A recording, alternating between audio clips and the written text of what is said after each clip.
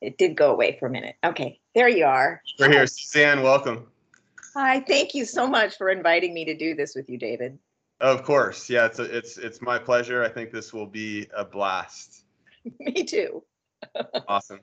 So I was thinking we could start this off by just maybe asking if you could share some of your background, what this topic pretty loosely, but also generally is about play and development, and why these two things are so critically intertwined.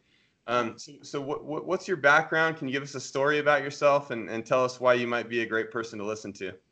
Sure. And I'll try to keep it short because I am now old enough that my background is getting to be fairly complicated. But I started in college as an intern and as a play therapist at what used to be Mount Zion Hospital in San Francisco. And I worked there for a year and a half under the Department of Psychiatry and Social Work. And boy, I learned so much. And it's what basically started me on this path. And from there, I went on to become a child life specialist at Packard Children's Hospital at Stanford. I then went on to help run a statewide nonprofit around pediatric early literacy issues in our state. I then went on to be the executive director for a task force to address the obesity epidemic in the country. And then my last sort of where I wrapped up was with the California State Library, in which I actually was brought on to help reimagine what public library service would look like for infants, toddlers, preschoolers, and their adult caregivers. Because at the time, that was actually an audience that libraries were not too excited about opening into their space, because libraries were pretty quiet, erudite spaces, and toddlers aren't. And they're messy, and they don't keep the books in order. And so over almost not quite 20 years working with public libraries all over California, we have definitely changed library spaces for that audience. And now they're often the go-to place for young families with kids, because there's all kinds of programming, and it's free for parents with young children. So that's... Wow, yeah. That's awesome. And it seems to make a lot of sense. I mean, if you want libraries to stay in existence and stay something that people want to visit, you would think that you would make them something that a young person wants to be at, because those are things that are going to carry on through life. That's right. And in fact, I think the other thing that was really seminal to sort of the impact that libraries had, they clearly want children to grow up to be readers. Yeah. Well, there's a whole lot of stuff that we all do very early in life that doesn't look like reading, but is actually laying the foundation for reading. And so that was sort of the beginning of helping them understand, human development is a lot more complex than we often give credit. And it's because of that, there's a lot of nuance to how kids learn and develop, and that it's not always obvious to adults what's going on in their behavior. And I think for me, that's where play became this centralizing, organizing concept in all of my work, because watching children who are very ill in the hospital, watching kids who are struggling to learn to read, and then working with adult environments that are trying to remedy kids who have reading, or help children who are really struggling physically, it became really clear that actually play is this thread, because it really is, I know it's a trite sort of statement, but it really is the way children learn. The work of childhood is play. Imperative. It's as important to us as sleep and nutrition. And every living creature, every animal, every child, every human being plays. So it's a super important concept. And yet I feel like in our super busy, structured lives, play is taking a real backseat, and it has been trivialized or romanticized in a way that's just a shame. And I think, unfortunately, our kids are already paying the consequences of having not having those kinds of opportunities in their lives. So that's the legacy I hope I'm going to be able to leave, is to be able to support parents and families and organizations like you that are working really hard to make sure that play isn't removed from our children's lives. Well, I love that. And I think it's really profound what you said about parents, and that parents think that they see this development happening, and they might think that they need to get involved in a way that it maybe interferes or interrupts that playful process. And I don't know. I just think I was having a conversation with a gentleman not too long ago, and he was talking about the advancements in science and the advancements in literature and the advancements in arts over the years. And we're talking like Einstein and Fleming and Newton, and the list goes on and on. But these people credit in many of their works playfulness to their innovations, to their insights, and that really that play is vital for human progress. Not just child development. That's right. Which it's vital for, but for all of it. Yeah, it's so true. In fact, there's actually a group of people who have even coined the term, we have a crisis in creativity at all levels of human development, because we've sort of eliminated play from everybody's life. And that truly, and I think if any of us sort of even self-reflect for a moment, when we have really gotten excited about a topic or a subject, gotten really fascinated by something, we are essentially in a state of play. We're not learning it because somebody is requiring us to learn it. We're learning it because something about it has become deeply interesting to us. And we're curious and we wonder about, how does this work? And what's this about? And so, yeah, I think you're so right in that way. It's about all of us. It actually isn't just about our kids. But I think if we don't establish a foundation early on in life, it's really hard to develop that kind of, curiosity and wonder about the world later on. And in many ways, I feel like, unfortunately, for better or worse, and let me also say I have great respect for educators and teachers. And in fact, I'm really delighted to know that you're a high school teacher, David. And thank you for doing that every day. We need remarkable, caring adults to be teachers, and we don't remunerate them enough, and we don't give them enough credit for the hard work they do.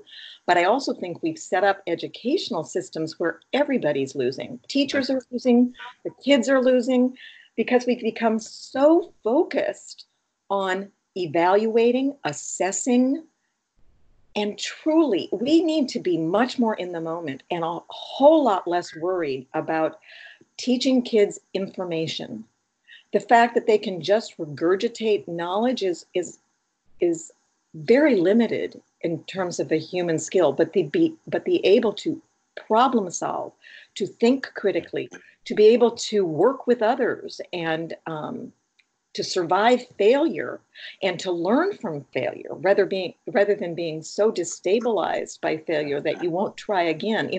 Those are the kinds of core concepts that, help young people grow into inventors and scientists and, all those incredible minds that really have just been groomed to think about things in new and different ways.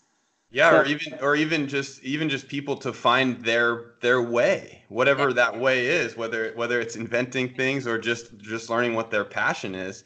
I think we're doing a disservice to the. I feel everything you just said. I feel almost like my soul is being crushed in a way, and I know there's opportunities for reform, and there's things that are being talked about, but I definitely feel, and I feel it from the students' point of view too. I feel that there is a felt need for some of those things that you talked about, more of an emphasis on those things you said, problem solving and open-mindedness and looking at things in flexible ways, and engendering a spirit of it's okay to make mistakes because that's where the learning is, and everything you touched on. I feel that the students feel that they need those things too.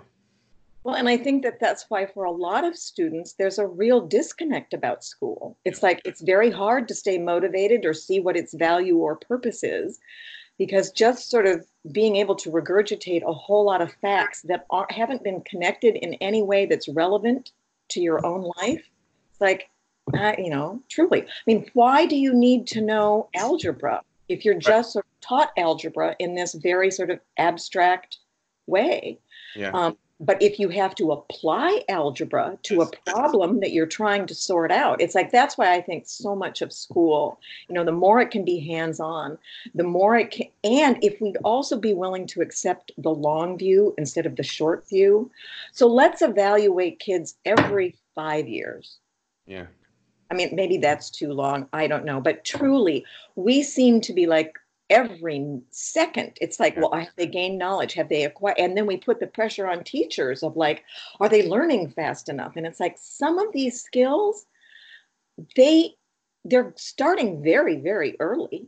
Physics, understanding of physics starts as with cause and effect with a toddler who drops a ball and sees gravity take hold.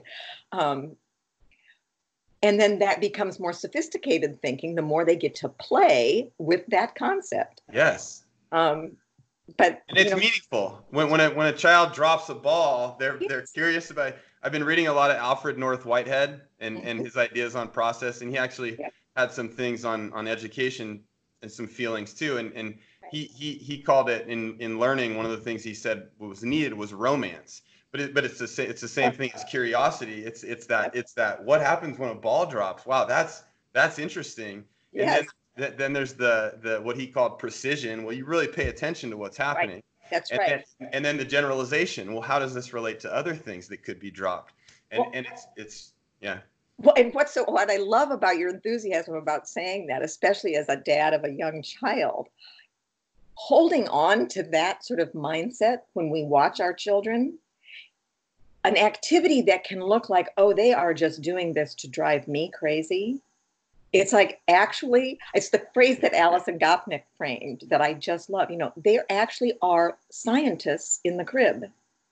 So they are testing hypotheses over and over and over. And they are trying to figure out. So the dropping the ball 9,000 times isn't to send you down, over the edge, but it's really about, I don't get what's going on here. So is it the ball? Is it me? Is it, what is causing this to happen? Yeah. Who's in charge here? How can I influence it? Am I influencing it? Is it magic? To just 1,000 different questions that they truly are, perhaps not as in the concrete way that I'm describing it, but they're postulating it and then like testing it and what will happen when. And then of course other people then get into the mix. So there's our parent reaction. And so at some point too, it's like, yeah, I want to get my parent to react. So if I do this, that gets their attention. But again, if we look at it, not so much about just trying to be annoying, but trying to figure out that dynamic, that serve and return, how that works, what that's about, it's fascinating. And I think when we can come to our children with our own curiosity about them, it's like, wow, what's going on for you? Because I think the thing that's hardest for us as adults is it's hard to remember that the world looks very different to a 2-year-old than it does to a 4-year-old, than it does to a 5, 10, 16-year-old, and certainly than it does to us. Sure. Because we've had years of testing our hypotheses. Yeah. So we've come to conclusions about how the way things work. And little people are not there yet. And so I think we get into trouble as adults when we watch children and we assume we know what's going on for them. Well, I get this very adult lens. Yeah, I agree. And I get the sense that we as adults have not only had all these years of experience and learning and testing and coming to our own conclusions, but also having other people tell us how we should see the world. And that has interfered completely with our own ability to test, to perceive and think about things. And then we throw that on our kids. I just think it's totally unfair. Well, and I think what's heartbreaking about that, David, is, and what underscores it every day, is when we teach to the right answer. Yeah. If there's only one answer, then it doesn't allow people to think in divergent ways. It's great. For a number of years, I had the privilege to work with Elizabeth Rood and Lisa Regalia at the Center for Childhood Creativity, which was a part of the Bay Area Discovery Museum. And they were essentially a think tank and research facility researching creativity in young children. Awesome. And one of the examples that they would give over and over that I just loved is how important it is to encourage our kids to have divergent thinking. And the example they always gave is, if all we do is ask our children, what is 2 + 2? There's only one answer to that question. And it actually gives them a very limited understanding of mathematics. But if we can ask questions like, so how many different ways can we get to 4? How many different numbers could combine to get to 4? First of all, it makes us all curious. Yeah. And then, when you think about it, when you think about fractions, when you think about negative numbers, it's like we now have thousands of responses. Infinite. Yeah. To that question. And every kid can have a sense of, well, because I see it this way. And then we get to, actually leverage the creativity and the uniqueness that every human being is bringing into the world, rather than trying to smash everybody into this standard. And I think that's the other thing that's heartbreaking to me, is that we really do not, and let me also say, I have great empathy for why we as human beings make some of the choices that we make, even though to me, sometimes those choices are heartbreaking. I make them too. I also, have contradictions in my life. But this wanting to get everybody to be the same, it's like, actually the richness is in the places we see it differently. And yeah. The other reason I was so thrilled and am so honored that you invited me to do this chat with you is it's in this give and take where I think that's where stuff gets really interesting. Yeah. And when somebody offers a viewpoint or a perspective that I hadn't considered, sometimes, it pushes me, and I, just like everyone else, it's like, oh, well, I'm not sure I agree with that. And yet I'll keep thinking about it. Yes. It will stretch, the place I'm going. So, this desire that we all have to agree, or we all have to see it the same way. I really wish we could get back to a place of, let's respect everybody at the table, starting really with respecting our kids. And really trusting that they are bringing some innate intelligence already to the world, and that we need to be curious about them and interested, and genuinely curious about, gee, tell me more. Yeah. Why do you think that way? Rather than, when there's a great story years ago, and I won't be able to remember the author's name, but he wrote a series of essays. And the story he told was about this kid in a classroom when the teacher asked, what color are apples? And, most of the hands went up and red. And yes, apples are red. And a few said green, and yes, green. And a few said yellow. Yes, there are yellow apples. And then one little boy raised his hand and said, they're white. And the teacher said, well, no, there really aren't any white apples.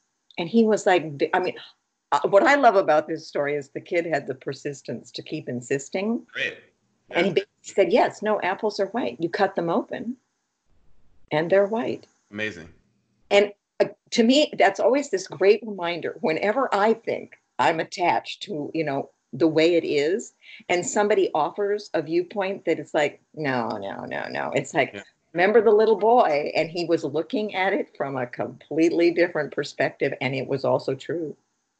This all reminds me of a Nietzsche quote I once read, where he says, the surest way to corrupt a youth is to teach him or her to hold in higher regard those who think alike than those who think differently. And lovely. I thought it was too. It resonated with me. And then you said something about contradictions, and I just kind of had to laugh, because I heard someone say once that human beings are where all the contradictions flow together. So I think it's okay, right? Like, that's absolutely true. It's absolutely true. Yeah. So what you touched on is so awesome, because I think it'll lead right into kind of all the things we might want to talk about. Okay. But before we get any further, I thought it might be fun to just ask what you've done this morning that has been playful, since we are on that topic. Well, it involved you. We had some technical difficulties getting the Skype going, and for me, I think it's another way that play has informed my life is rather than getting like, or one, rather than giving up and going, oh, well, we aren't going to be able to do it, let's just reschedule, or, we problem solved and we're lighthearted about problem solving it. And we're willing to be, I was joking around at one point that I might have to pantomime the whole thing. And, to me, that is adult play. And it's about not taking ourselves too seriously, not getting too serious about the situation, being willing to play with it and sort it out and be creative and fail. Yeah. Being willing, like, okay, worst case scenario, yeah, we'll reschedule. Or worst case scenario, it'll be a phone interview or, whatever. But so yeah, that's what I did this morning. That was playful. Awesome. Yeah. Awesome. Okay, so okay, let's jump into it then. Play, healthy development. Yeah. Why is play so part and parcel, I think, with healthy development? Well, it is this biological drive. It is as essential to us as sleep and nutrition.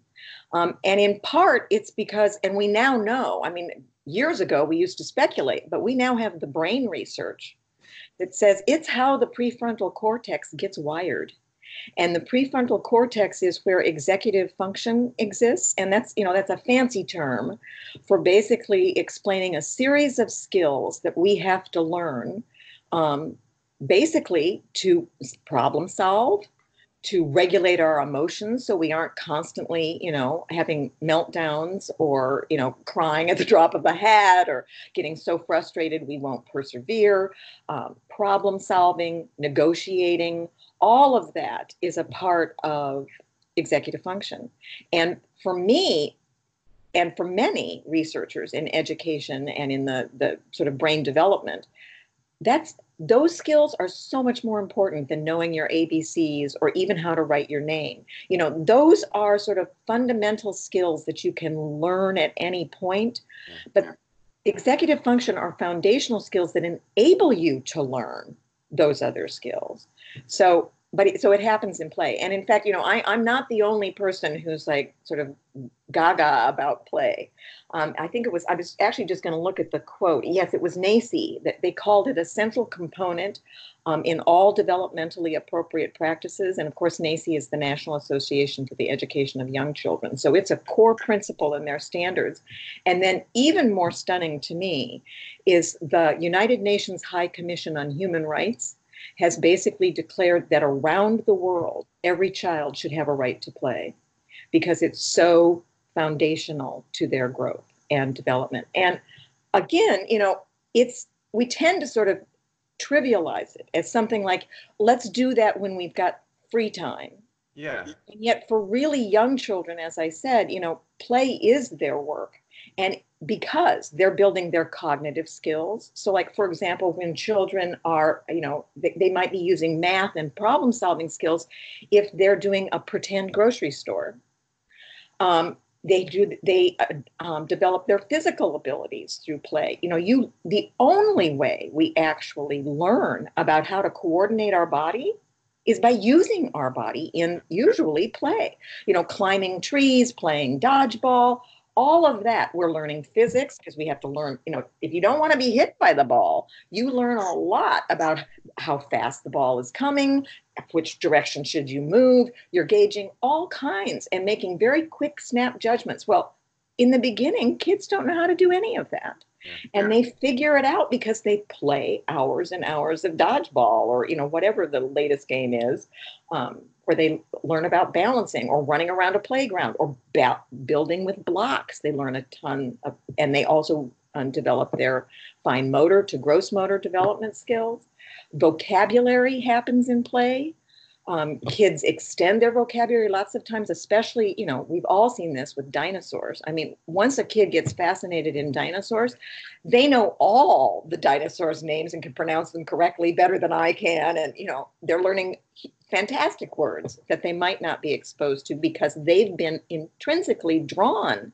They want to know those words because in their play, it's like, now I'm working with this object and I want to make sure I'm calling it what I should be calling it. Literacy skills happen in play.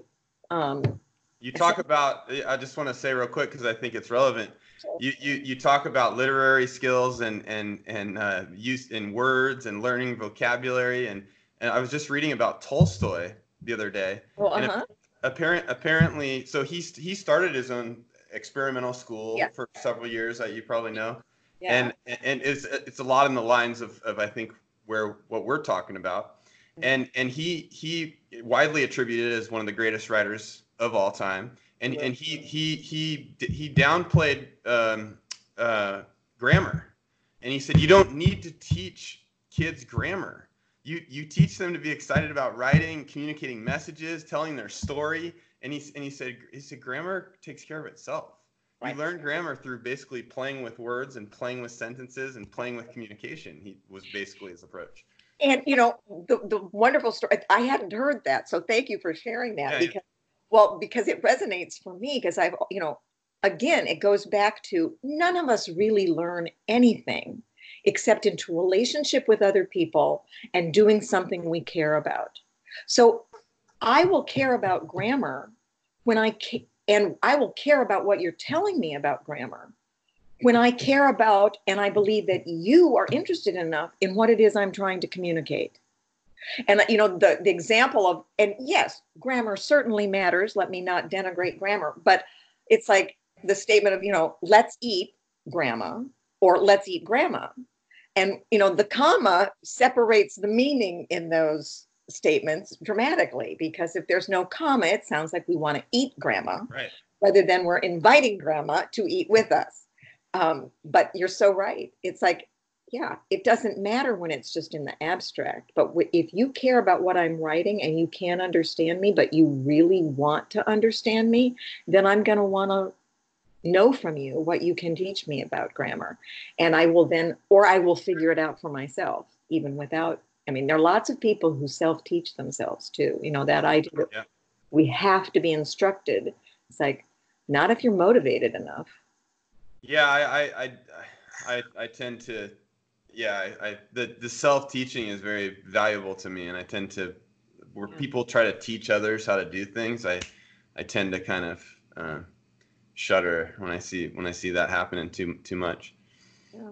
Though clearly I think there's a very skilled teachers do an excellent job of guiding. They come alongside and they join with their students. Yes. And it's a joy to watch. It also is incredibly hard work. And I think that's the other thing about a lot of the professions that work with children.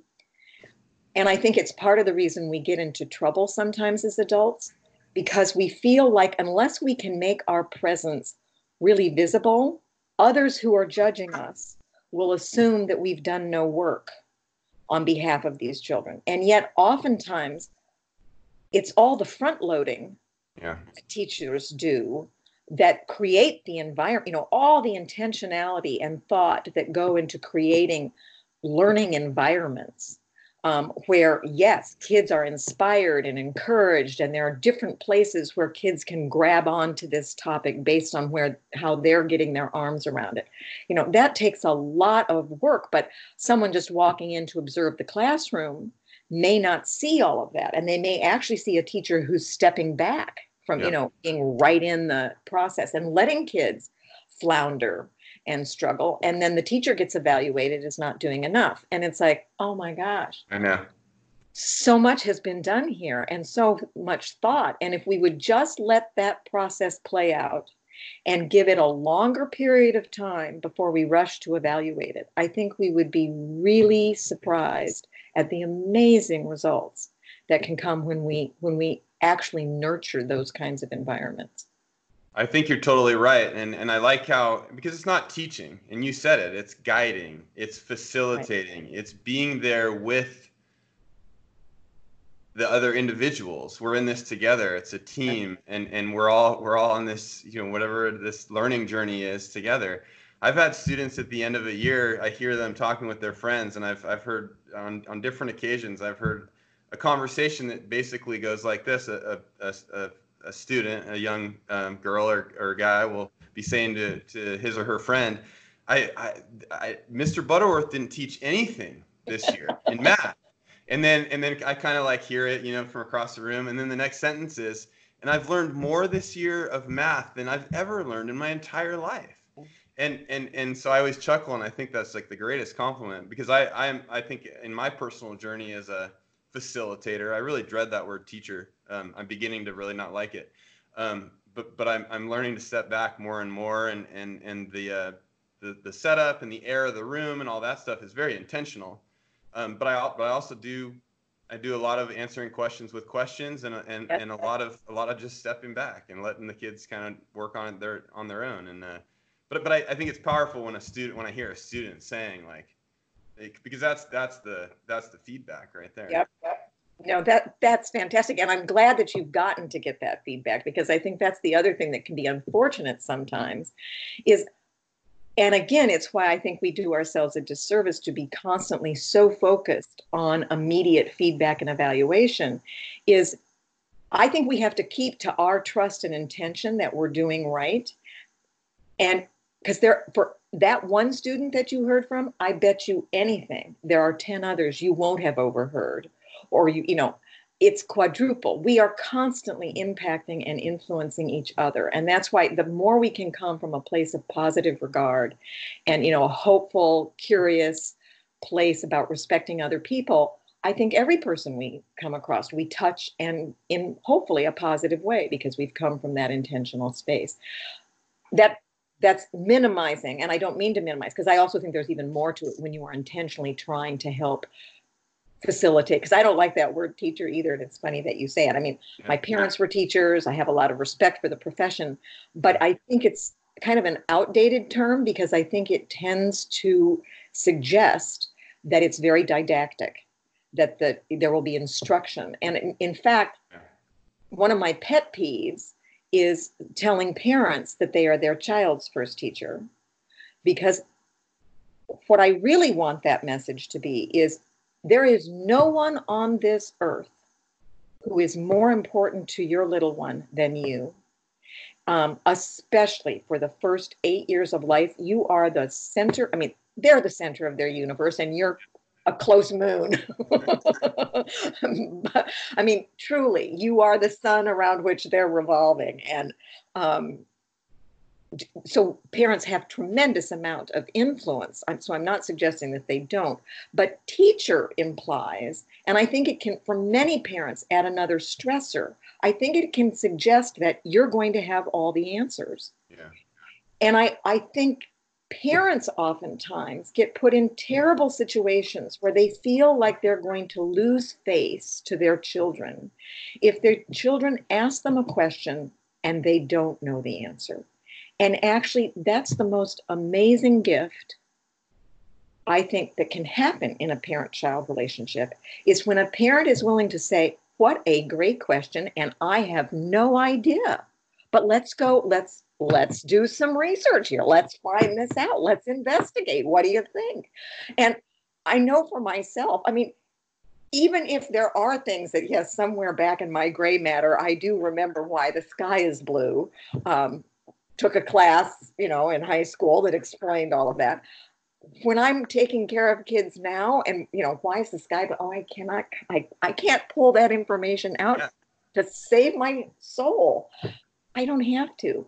And in fact, I think it's a really fantastic model for children to see that adults do not have all the answers, that we also make mistakes, that we reevaluate our behavior. And there are times when we do things and go, I wish I hadn't done that. I think I'm going to try to do something different here. And it's because really if we're going to use the term teacher, the most powerful teacher for children is just the people they watch. And that if we want to raise children with character and moral values, then we have to live the moral values and character, attributes that we want our children to have. Because we can lecture them all we want about how they should be in the world. They're going to base their behavior on how they see us be in the world. I love it. And at some point when you were talking the last few minutes, you mentioned this kind of like positive regard that you put on the situation in the environment with the relationship. And there's just this overwhelming, and I think it was A.S. Neal, and he founded the Summerhill School, and so I've been reading a little bit about that lately too. And I think he used those words. He said that was unconditional. He called it, I think it was him, unconditional positive regard was the one thing. It was one of the main things that you just that's what a child needs. Yeah. Period. Yeah. And then I love how you touched on like that their teacher is what they're seeing, it's what they're living, it's their experience. I mean that's really the teacher. And absolutely. I mean, there are times that they are going to need help understanding what they're seeing and hearing. And I think for me, that's what worries me the most about our digital age, is because we oftentimes leave kids, they're watching it up by themselves. And there's nobody that's sort of like, that we're not talking with them about, so, what did you see and what do you think that means, and helping them sort of figure it out and piece it together. I do want to do a little shout out briefly about that unconditional positive regard. I was really fortunate to work with T. Barry Brazelton, who was a world-renowned pediatrician. He started the Touchpoint Center at Harvard Medical School at Boston Children's Hospital. And we did a huge partnership with them, with public libraries, to do staff development training, because he did develop a very specific training curriculum, originally for healthcare providers. Now we've trained librarians in this, and early childhood educators can get the Touchpoints training. Parents now, they've done a lot of work for Head Start to do training for parents. But one of the concepts that they have developed that I just love is they really try to move all of us from a deficit-based approach to looking at the world to an assets-based approach. And we all, especially in this day and age, we're all looking at the problem first. And even when there is a real problem that has to be addressed, we dive into fixing that problem before we step back a minute and go, even in the middle of this problem, some things are working. So let's identify the things that are working first and get sort of a scaffolding of some strengths under people before we rush in to correct them or fix what they're doing wrong. And so they even went so far as creating what were intentional attitudes that they encouraged anyone who went through the training to keep in mind, especially when it came to parents. Love it. The idea is they were strength-based attitudes, and it was all parents have strengths. All parents want to do well by their children. All parents have ambivalent feelings. All parents have something critical to share at every stage of development. All parents are experts of their own children. And parenting is a process built on trial and error. And I try to hold those in my heart all the time. And I've now extended it to all people. This is true about all human beings. And the other point that they used to make about these attitudes is, this is an intentional attitude I sent for myself. Other people do not have to prove this to me. So parents don't have to prove to me that they are well-intended when it comes to their children. And sometimes I can see a parent and it doesn't look like, they're behaving in that moment. And it could look to me in a very quick judgmental moment. It's like, they don't care about their kids. But it's like, if I can come back to, but I'm going to hold the belief that all parents, even in their worst moments, want to do right by their kids. It just changes the dynamic in really powerful ways. And it's all about me. I'm not saying or doing anything different to the parent. It's just about how am I going to enter that situation? And what will I say or do if I say or do anything? It's just a very different thing I would say or do than if I didn't kind of hold those intentions at the back of my mind. That's really interesting. And so it's not just that you're putting this regard to like the child, but you're putting it to the whole environment. You're putting it also to the parent, and you're just putting out a totally different energy to the situation. Yeah. That sounds amazing. Well, and I think that's also one of the things that's interesting to me, because I feel like I think we give a lot of lip service in our country to valuing children. And yet I don't know that we actually really respect and value them as a society on a regular basis. But even less than, I mean, that for parents, I think as a society, we are incredibly hard on parents. And I think parents are incredibly hard on themselves.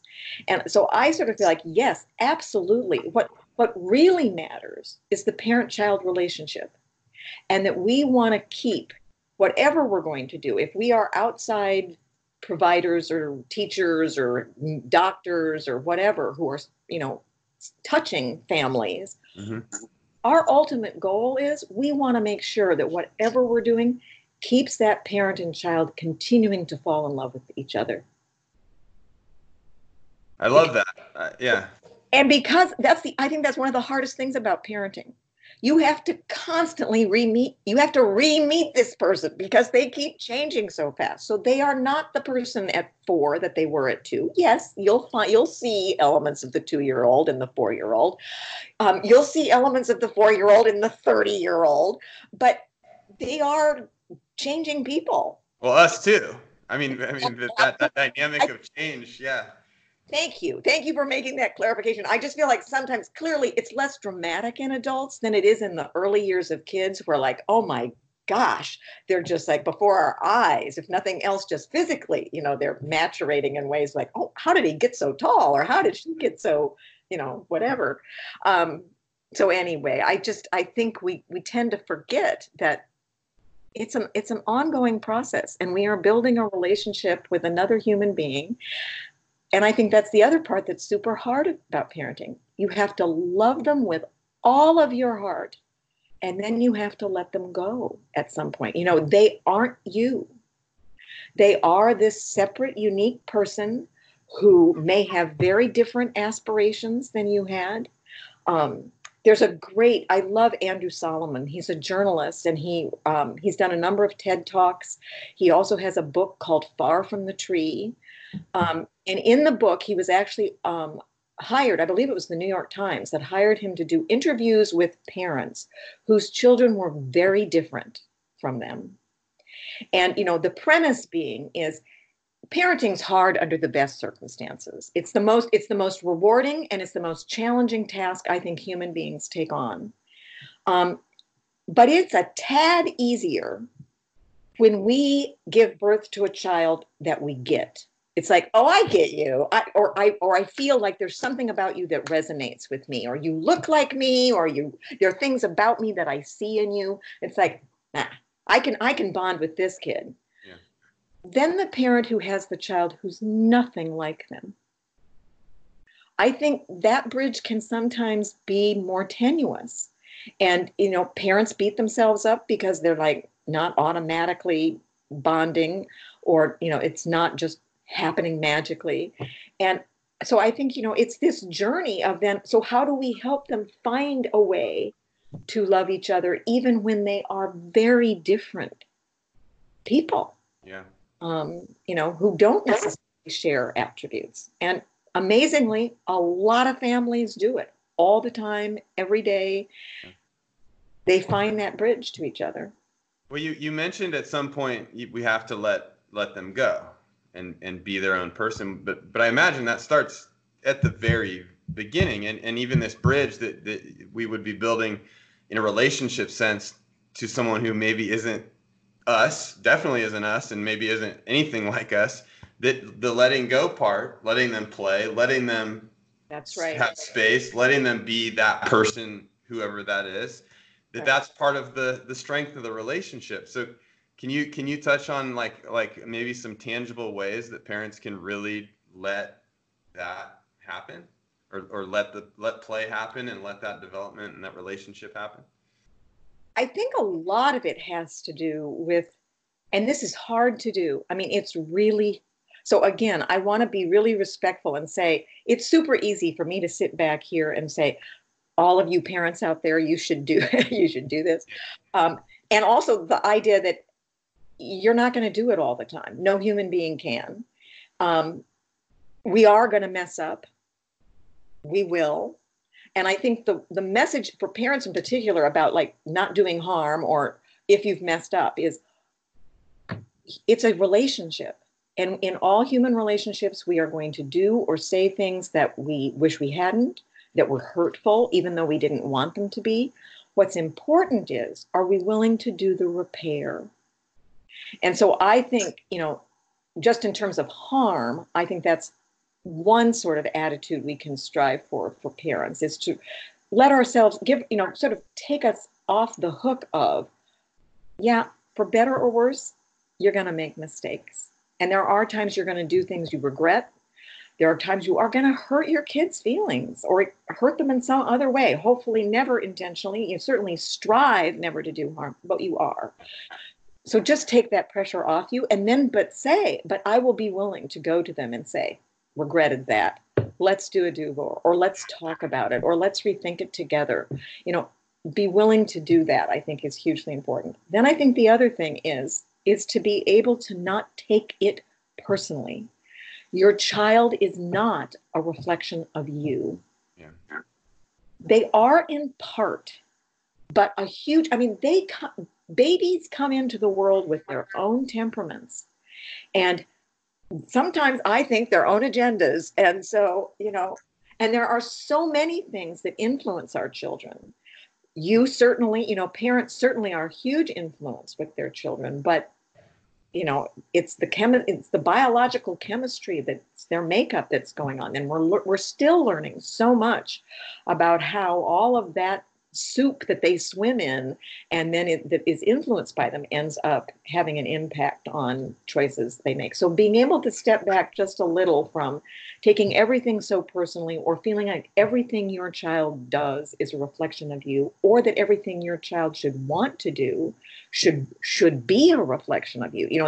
I was a softball star, they should want to play softball. Well, certainly introduce them to them. Share, if it's something that you're passionate about, of course you can share your passions with your child. But you might need to be prepared if they end up, not wanting to pursue your passion. And it doesn't mean they're rejecting you. It means they're trying to find their space. And I think that's one of the other things about our over-structured adult involvement in children's play. It actually makes it really hard for kids to individuate, to find their own identity. And because in play, and that was sort of one of the last concepts of, all the levels on which kids learn cognitively, physically, verbally, all of that. Yeah. Sense of self is hugely discovered and explored through play.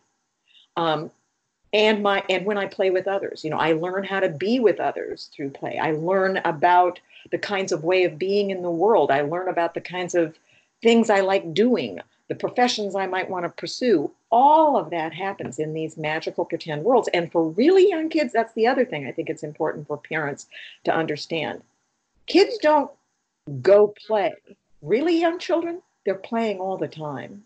In their heads, they're making up scenarios and stories about how the world works and what's going on right now and what their parents are doing. And, long internal conversations for some kids can be going on in their heads all the time. So there isn't always this separation between now we're going to play and now you shouldn't play. And sometimes that can be a problem behaviorally because parents expect they don't think the kids are in a moment of play right now. And so they're misbehaving. And it's like, no, I'm just in my fantasy world here. Yeah. And that can actually be a thing when you're talking to your child and parents or other adults can say you're lying. And it's like, no, lying is an adult concept. It's sort of like, no, I'm spinning my magical world story. Yeah. And this is where I'm living right now. This is the way the world works in the magical world I'm living in. You may not be living in my world, but in my world, this is the way the world works. Anyway. Interesting. Yeah. To answer your question in much more concrete ways about how we as adults can support and facilitate children's play. Yeah. Give them lots of opportunity to play on their own and give them lots of open-ended materials. I really wish we could remove from most homes all of the perfect toys that have been made to look exactly like the adult versions. And in fact, even giving real cell phones to kids, it's like, you know what? A box in the shape of a cell phone with a keypad printed on it or a banana. I mean, Yeah. truly, I've seen kids take bananas and turn them into phones. Oh yeah. So, the idea, the more sort of open-ended material, so lots of sand, water, dirt, sticks, cardboard boxes, balls, shovels, you know, those kinds of things we can give kids, they will turn that stuff into whatever they need it to be for wherever their play is taking them. So that's my number one tip, lots of hands-on materials. And also be willing to, if something is sort of, if you see play happening in a way that you're like, oh, hell, that's kind of peepee, don't rush in immediately to Yeah. like correct it. Stand back for a little while, and also be willing to talk to your children about their play, not give them the inquisition. But when you're at the end of the day, when you're talking about, so how was your day? They're for really young kids, their day was play. So what did you play today? What did you do? Tell me more. Tell me more is a great extender for adults to have in their back pocket when kids start talking. And sometimes when they'll start talking about their play, I will sit there going, I have no clue what you're talking about. Yeah. None of this makes any sense to me. And rather than trying to force my world to be like, tell me more. Yeah. I'm fascinated. Yeah, it doesn't have to make sense to us. And having them keep stringing it out, it's really, really great. And then the other thing that parents can do is your presence can be super terrific, but only if you're willing to know that the kid is in charge. Yeah. So if we enter children's play, we enter it only when we're going to be willing to let go of driving the car, because it is its most magical and rewarding for children when they're directing it. So if you enter their play and they want you in the sandbox, to sit in the sandbox with them, by God, get down and sit in the sandbox with them. Yeah. And sometimes they don't want you to say or do anything. They just want you to pay attention, which is another huge gift to children. Because sometimes in those moments when we can just hold them in positive regard while they're playing, that's when they actually may open up to you through their play and in what they're saying about something they're struggling with, they're worried about. Billy and I, kind of lost it on the playground, and I'm playing it out now in the sandbox, and I, don't know how to say I'm sorry. It won't sound quite like that, but again, it's not like you have to be a mind reader and look at their play and as I say, aggressive play doesn't always mean something bad happened, but they'll start to say things to you or ask for your input about certain things. And you'll start to get a clue here, like, I wonder if something really happened in the world that they're now trying to kind of figure out here. And, another example of that, for example, is when we take our kids to the playground. Of course, we want them to be cooperative, associative players, but they have to learn that. And so sometimes it's as simple as, I noticed you looking over at Ian. Shall we go over and invite him to play with us? That's adult inserting themselves, helping to create a play environment for their child without having to direct it, and clearly offering it as a question. So your child can say, no, I want to play by myself, or yeah, actually, but I don't know how to say hi to Ian or what to say, or, well, let's go over and try. And of course you go with them and you can help facilitate that conversation. And, I think that's another thing about, and this even came up at the other evening when we were talking, that this idea about, well, how do we teach our children consent? Well, you don't sit down and give them a lecture when they're 13. We teach consent when they are tiny. And, in like a rough house play, if we notice that one child is, I think the example we had the other night is one kid got shot in a pretend play and was like upset about being shot. It's like, well, at that point, a parent can, you're not stepping in to reprimand anybody. You're not stepping in to rescue the kid who got shot and may be upset about that. And you're not stepping in to reprimand the kid who did the shooting. It's much more of like, okay, this is a teachable moment. And we're going to step in and maybe say something we could start with the shooter who isn't visibly upset and just say, did you ask Tommy if he wanted to be shot? Yeah, I love that. Yeah. And it's like, no, I didn't. And then you can sort of turn to Tommy. It's like, well, Tommy, did you want to be on that end of the play today? Did you want to be shot today? And you'll be so surprised. I mean, kids are super, if nothing else, they are in the moment and they are super honest. So they'll tell you. And then you can facilitate, well, you can tell each other, when you've had enough, when this is too much, when you want to switch sides. I want to be the person with the weapon and you have to be the person who I abuse with the weapon or whatever. But again, that's all about, our role is not to direct what they're going to do with their play. Our role is actually trying to give them some tools so that they can communicate with each other and continue the play. Does that make sense? Yeah, it makes a lot of sense. And I love that too, because it's, and I think you mentioned the other night, it's like, well, if it's play for both of them, whatever it is, it's play. Right. But as soon as it stops being play for one, that's such an opportunity. Right. Those questions that you could ask them that you mentioned are so brilliant, I think, because you allow them to say, well, no, this isn't play for me anymore. That's right. And right. I don't know. I think that's amazing. And for really young, especially when aggressive play can happen, which is super important for all kids, regardless of their background. I think that's the other thing as adults. I've often heard adults, parents, and teachers who are watching kids roughhouse who will immediately go to, oh, well, something must have been done to this kid, and they're working out some trauma in their life. And absolutely, kids, that could be the case. But I really want to caution people to that's one possibility. But aggressive play is where we all figure out about power. And every kid has to.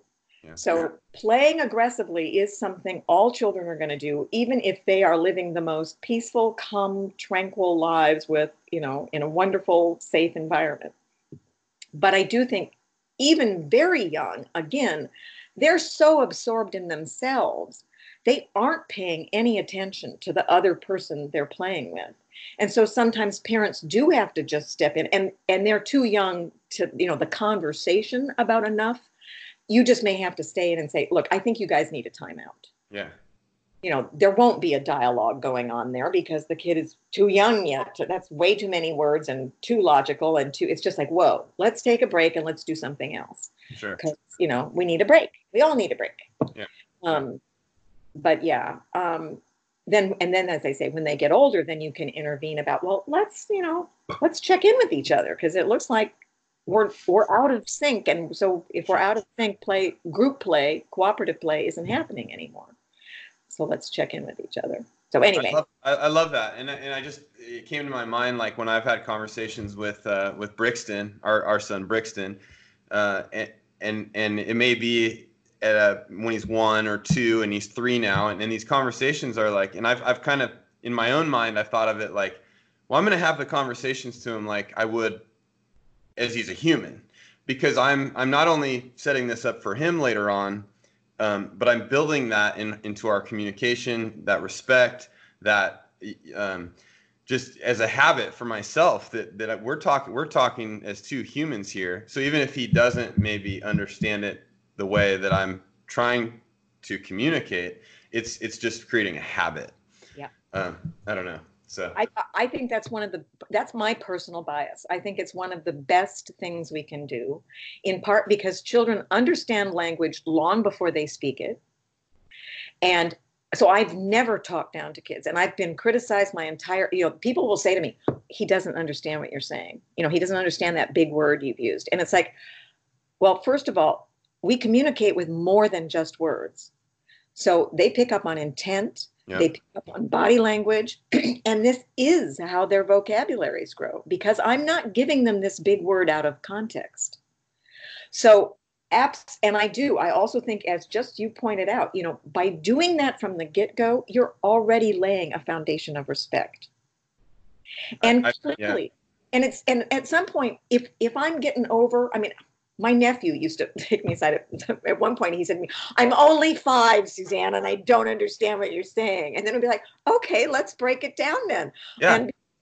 And I said, "And what a great question, because sometimes I say big words and maybe I don't really understand what I'm saying. So let me take a step back and let's talk about it." It was great. So Oh, I love it. I think it's a really smart thing to do. Well, what a good opportunity! Like if your nephew saying, "Hey, I don't understand," and you're like, "Let's break it down." Like that's communication.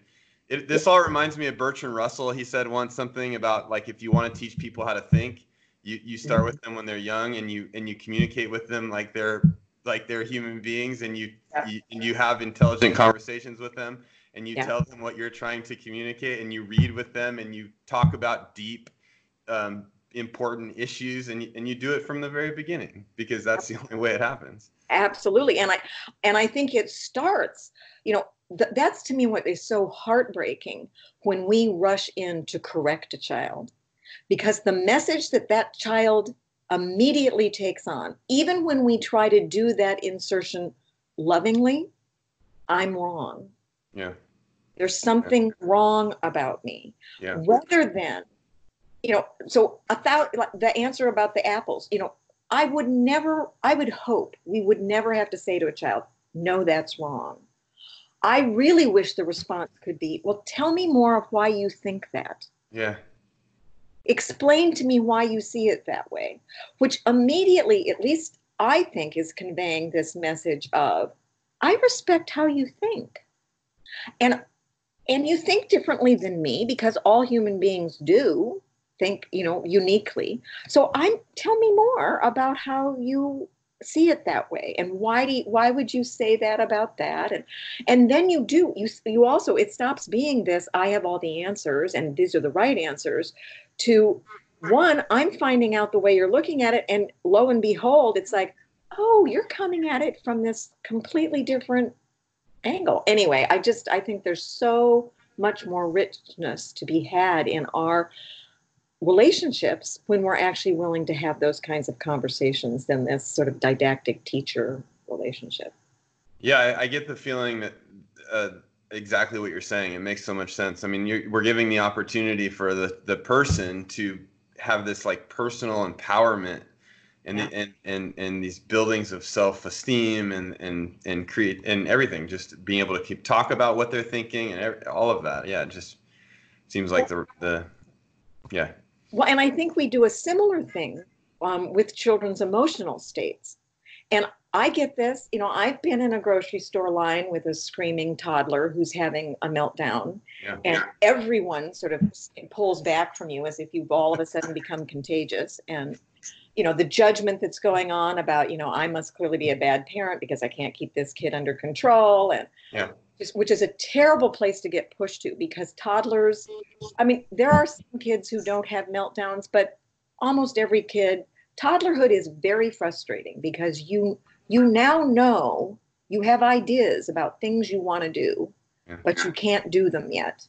And so it is so frustrating. And I think the biggest disservice, even though I get why we do it, that toddler who's having a meltdown because they want the candy bar in the grocery store line, we will frequently acquiesce and just give it to them. But in that moment, we have the message I think the child basically takes in is, my parent doesn't think I will be able to handle this strong emotion. I am not going to be capable of learning how to handle this strong emotion. So they're giving up on me. I love that. I love that perspective. So in those moments, as hard as it is, I think it's much more important to acknowledge the child and to be able to say something like, "I completely get it. You really want a candy bar, and it's hard to not have something we want when we want it. But I believe you can learn to navigate this. And let's talk about other, so what are some other ways we can deal with frustration? Or what can, or let's look at all of the things you've already had a chance to have today. Yeah. Let's talk about that." Now, granted, In the middle of a tantrum, this is not a teachable moment. You're not going to have any kind of rational conversation with a little person, but you can join with them and say, I get it. You've had it. You are at the end of your rope. I get it. Yeah. Well, there's an acknowledgement, there's a feeling of approval for, no matter what's going on. Right. There's this like attempt, there's this effort to communicate, even if it's not really happening. Right. And yeah, you're being there. You're being a part of it. Actually, there was a parent who came the other evening, and I thought of this only as I was driving home afterwards, because it was the end of the evening and I felt like I didn't do her question service. But she has a toddler who has meltdowns over getting Tupperware containers open. Okay. And again, this is for me, I think one of the best strategies is in those moments before the meltdown, you can see the frustration happening. And before the meltdown has launched, if you can, and granted, you might not always be able to do this, but if you can catch it right before it's gone into overdrive, to be able to even just commiserate with her. I get it. You see me opening the Tupperware. You really want to be able to open the Tupperware. Yeah. But here's here's one word. There are two words actually in the human language that I think every parent should keep in their back pocket. To be able to say to this child, you just can't do it yet. Oh, I love that. Love it. A 3-year-old doesn't know that they are not going to be stuck in this perpetual state of forever. Yeah.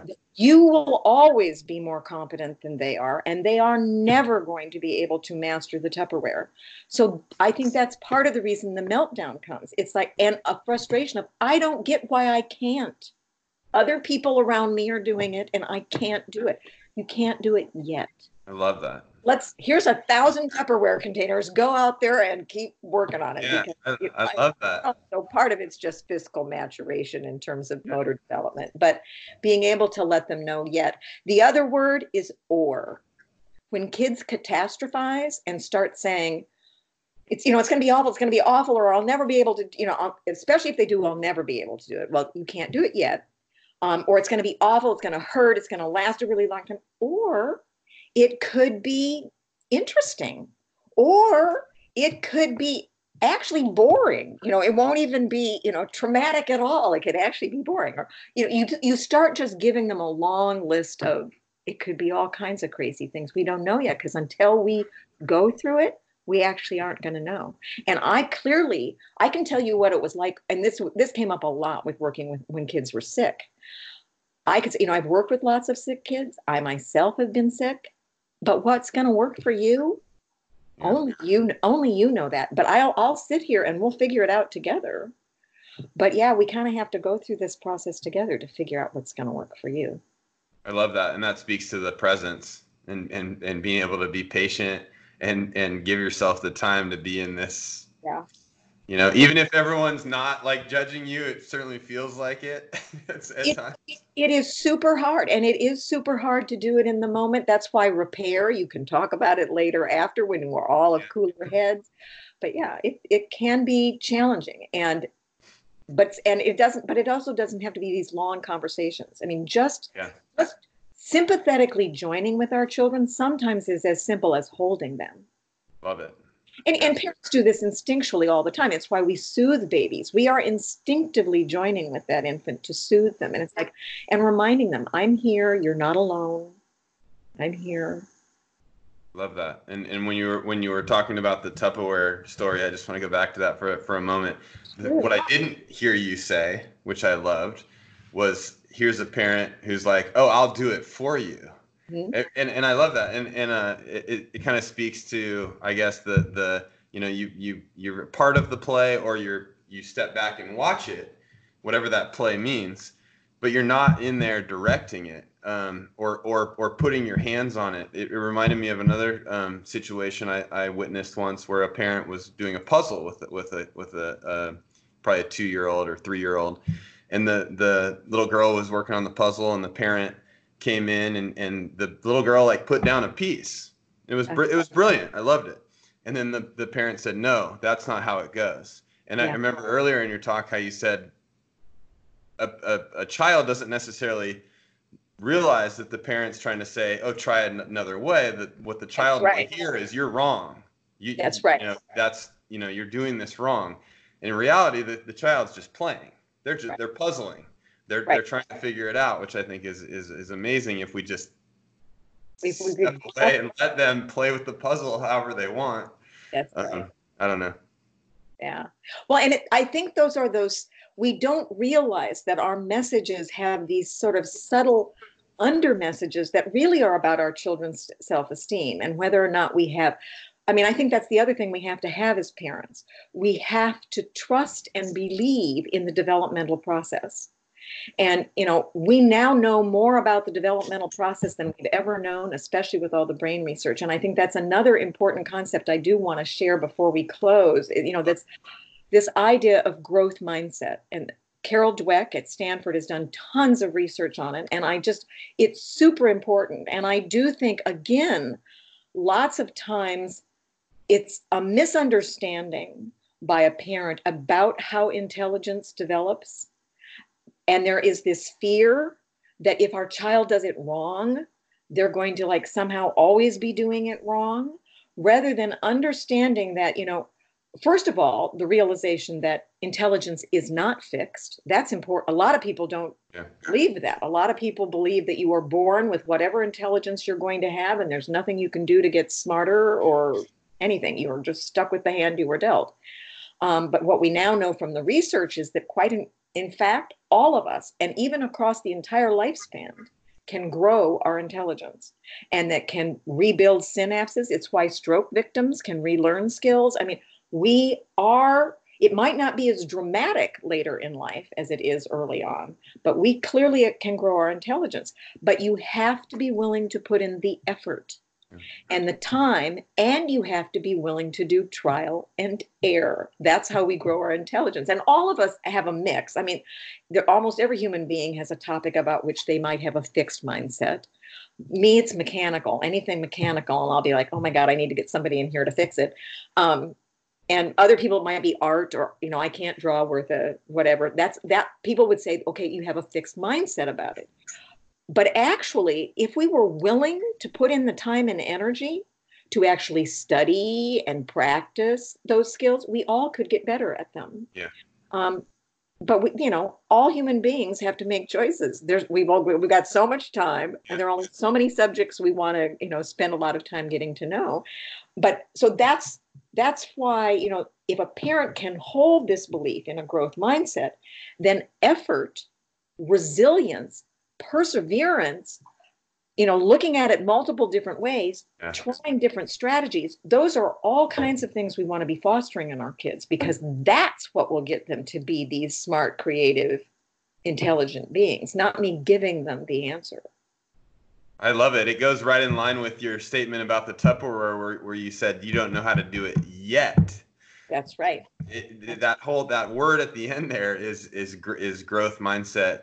In a nutshell, so growth mindset has really shown up in my in my development as in teaching practices or facilitation practices.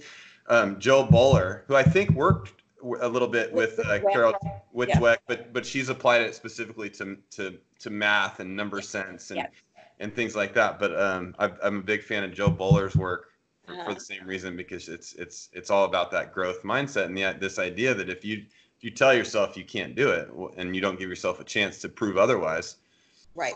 Of course, it's not going to change. Well, and a big part of the growth mindset that we should hasten to mention is this whole thing around praise and the disservice we do to children when we praise them just for being a certain way, like you're so beautiful or you're so cute or you're so smart or you're so athletic.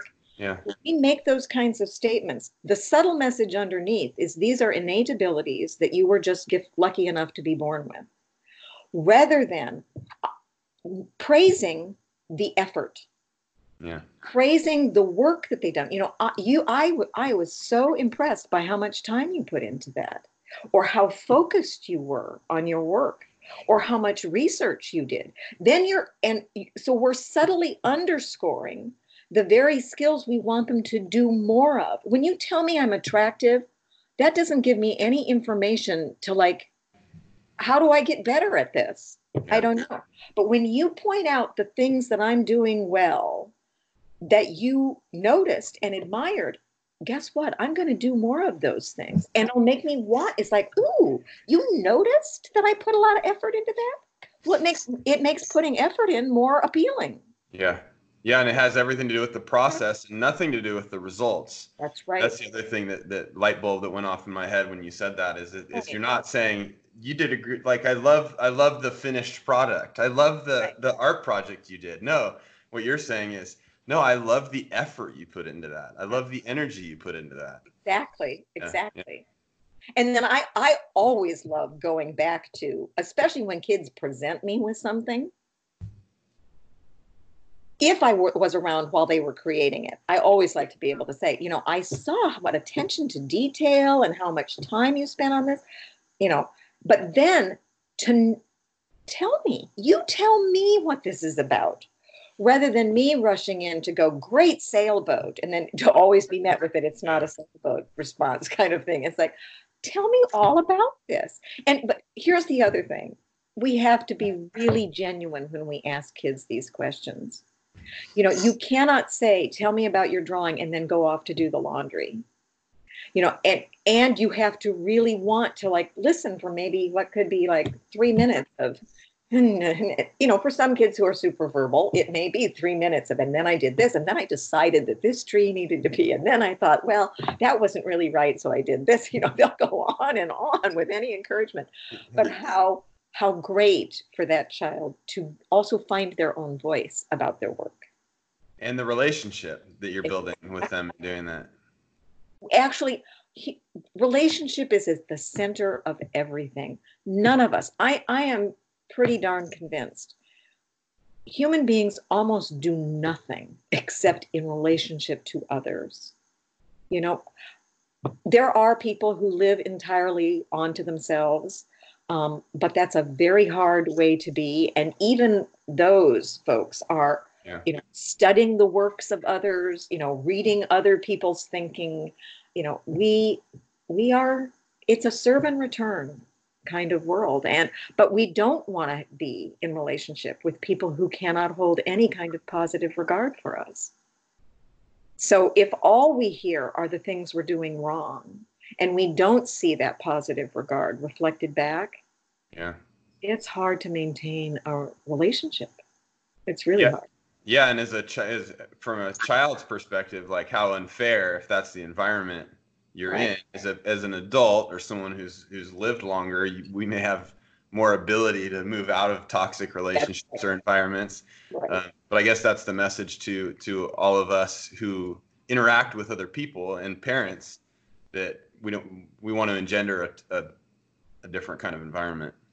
Well, and part of that, I think, for me, and maybe that brings us full circle, David, is I truly do believe, as again, this has been an overwrought sentiment, but it's overwrought and it's trite because it's so god awful true. I mean, it really is the truth, and yet we don't live it.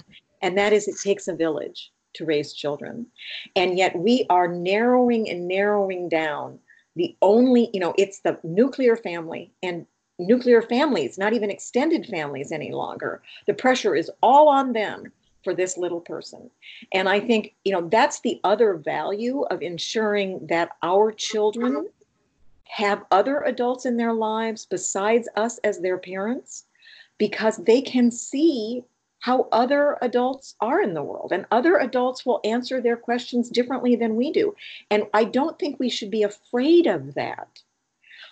Even if they are, if a child is talking to a teacher who may give them a different lens about a topic, that would be our family's lens on that topic. If we've developed a good enough relationship in our family to be open to talk about that, then hopefully your child's going to come back and talk to you about it and say, well, Suzanne said, it's like, well, that's how Suzanne sees it. Yeah. But here's the great thing about in the world. We all eventually choose how we're going to see the world. Yeah. So that's one perspective you can think about. And this is my perspective as your dad. This is how I think about that. And here's your mom's perspective. And, it's we open the universe and we open our children's minds to the universe rather than there's only one way to think about the world and it's my way. It's like, and not to be afraid of allowing our children to think differently. I think that for me personally, that's really powerful to hear you remind that. Mm-hmm. Because, and then at the end of that, when you're hearing all these different things, eventually what they're building too is that ability to be discerning, to be critical. Right. And you said they're going to make their own choices, but it's not going to come without talking about it, seeing all these different perspectives, being around different environments. Well, and what a good point, and how to evaluate those different perspectives. Because if you haven't done that early in life with your kids and talked to them about what they talk about with other people, then yes, you can have an adolescent who can fall under the spell of a very charismatic adult who all of a sudden has tremendous amount of sway and influence on their thinking. Because this is the first other adult who they've, who has held positive regard for them, who's really been taken an interest in them, and who they've listened to and they've had that relationship with. Where if you started back when they were 3, 4, 5, 6, 8, and it's like, yeah, you've been around lots of adults. And yeah, some of our friends have some pretty crazy ideas. Yeah. And we've talked about our friends and their crazy ideas. Well, it's funny. It's funny because whatever. We do seem to live in a world where a lot of people come under the spell of very charismatic people, and maybe they were building this. I don't want to say gullibility or whatever, but from a very young age, and it makes it so that it's easier to have a world where people just kind of go with the common notion, or whatever the trend is. Yeah, unfortunately, I think we have given up on teaching critical thinking, and I also do think we are desperate for positive regard. The amount of time that adolescents are spending on social media and how crushed they are with, when they don't have enough likes, that not enough people are following them. I mean, to me, it's heartbreaking that one's self-esteem would be reflected by people you don't even know. Yeah, right. You have no real relationship with. And yet their assessment of you in a very superficial way is what is determining your own behavior. It's heartbreaking. Well, it is the Dunbar effect, or the Dunbar number. Have you ever heard of that? Like we have these social media accounts with thousands of followers, or those aren't our friends, right? That's right. I think the Dunbar effect is something that you only can really have a meaningful relationship with like 50 people, and then it dwindles down. The more meaning is only like 6 or 60. It's that village. That's right. You're talking about, and yet we live in a culture where we think we have 10,000 friends, and that's just frankly not. And part of why it's impossible is because real relationships take time. So when we give up time with our children or with other people and settle for 1 second whatever's likings and hearts on a social media platform, we actually aren't establishing a relationship, because relationships happen over time and with presence. So because they take time, we're lucky if we're going to have 10 really close people in our lives. And then, we may know and be fairly well acquainted with, as you say, 50, but really the people we're really close with, I think you're super lucky if you've got 10. Yeah, I think you're right. Anyway. Those are my thoughts, David. I have to say, it's a real joy talking to you. It's fun to riff off of each other and likewise. I've felt like I'm gonna probably listen back to this and 5, 10, 100 times and just try to jot down things that I heard you say. So I think it's been a real treat. And just super positive. I think a lot of people may really enjoy this. Well, I hope so. I think that will be the case. If someone does want to contact you directly, if they have a question, or if they want to read more about your work, is that possible? Absolutely. And as I say, this is only one sort of sliver of stuff that I'm interested in. So there's anything that has to do with kids. I may not be an expert on it, but I'm certainly interested in the topic. So people can certainly reach me via email if they want to reach out to me directly. And that's just Suzanne, SUZANNE .flint@comcast.net. And then, fortunately or unfortunately, because my latest job was working for the California State Library, probably the best place to find the most content that I produced on the topic of childhood was what it's called the Early Learning with Families at Your Library website. But it's very public facing. And so anybody can go, and there are, topic areas that you can read. There are other webinars that we filmed with all kinds of experts like T. Barry Brazelton and other Alison Gopnik and other folks that we did webinars with. They're there and archived on this website. And so should I just spell it out in terms of the easiest way to do it? Sure. And what I'll do, you can spell it out, and also I'll underneath the YouTube link, or this will be on Spotify as a podcast also. Okay. But I'll just put a little link there. Whatever Okay. you say, I'll link it so people can just hit the link. So it's the secured network. So it's HTTPS. Okay. :// and then it's ELF for Early Learning Families 2, the number 2, .library.ca.gov. Wonderful. So there's tons there people can find. And then truly anybody can email me. I'm always happy to entertain the possibility of more conversations on this really important topic. Awesome. Well, I think we have a good reason to be hopeful. In light of the fact that there's also a lot of things that we could look at in a less than hopeful way, I think there's also a lot of reasons we can be pretty hopeful about what's happening and where we're going. I think so too. And I think in large part, David, it's because your generation is really questioning some of the things my generation has been doing. And more power to you. And, pushing against the predominant, we've always done it this way kind of thinking. It's really important. So thank you for being out there, and both personally and professionally, and working with children and families and trying to change the conversation. Oh, well, it's a pleasure to be able to speak with you. And those two, you mentioned them earlier, critical thinking and positive regard. I mean, those just sound like core values of whatever it is we're doing, wherever we're going. But those two things together might be, kind of at the base of it. Yeah. So this has been a lot of fun. It's been fantastic, David. I hope we stay in touch one way or the other. No pressure. I don't want you to feel like you have to do anything, but I'll be fascinated in cheering on your own trajectory as wherever you go, whatever you do next. That means a lot to me, and I think that's amazing, and I think that's a very distinct possibility that we will stay in touch. Okay, sounds good. All right. Well, enjoy the rest of your Sunday. Thank you. You too. Okay, bye-bye. Okay. Bye.